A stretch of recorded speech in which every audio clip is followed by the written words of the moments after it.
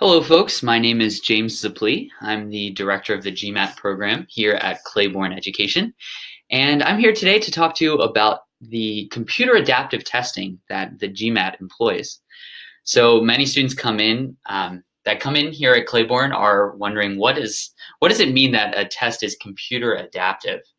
So the GMAT itself is actually a question adaptive test.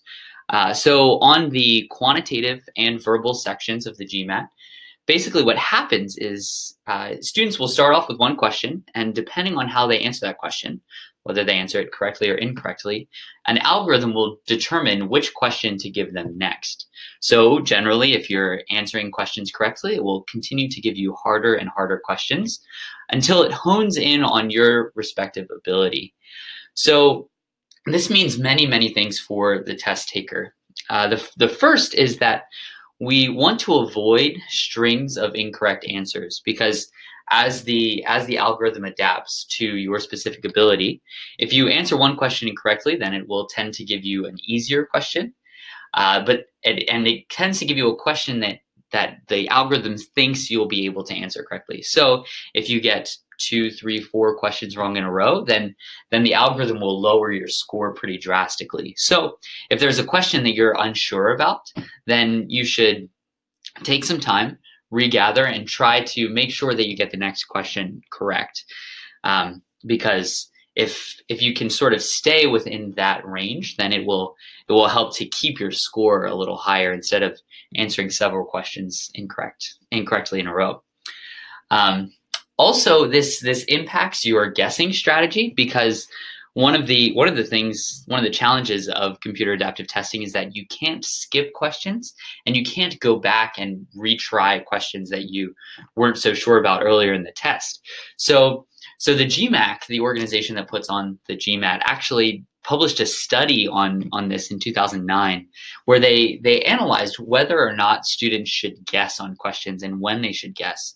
So the first result was that the study realized that if a student is guessing toward the end of a test, that means that the student is really rushing through and probably took too much time earlier on in the test. So the first thing that we learned from this is that we want to make sure that we're staying on pace throughout the test. So on the quantitative side, you get about exactly 2 minutes per question.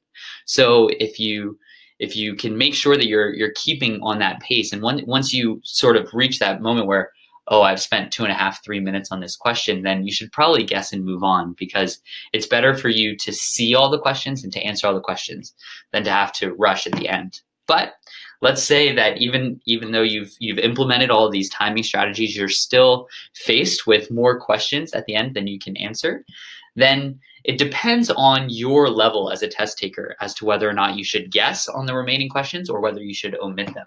So the study found that scores that are on the higher end of the scoring tables, scores in the 600 to 800 range, that those scores should guess on the remaining questions because your score has farther to fall if you just omit those questions entirely.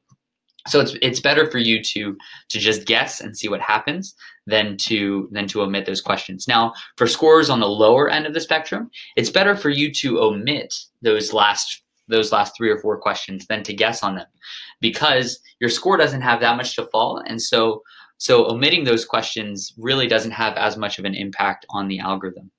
Now, that's on the quantitative side, but on the verbal side, for all scores, they found that it's better to omit questions than to guess on them.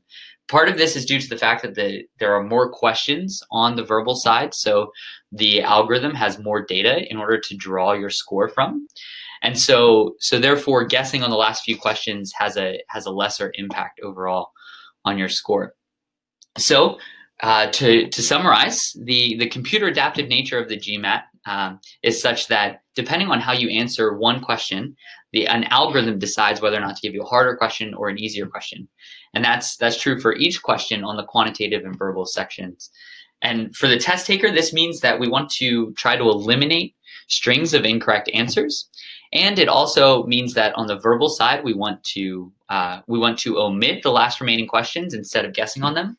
Whereas on the quantitative side, depending on your skill level, you'll want to guess on the remaining questions. Those are for higher scoring students, or for lower scoring students, that means you'll want to omit those last few questions. So thanks for joining us here at Claiborne Education to talk GMAT. We'll see you soon.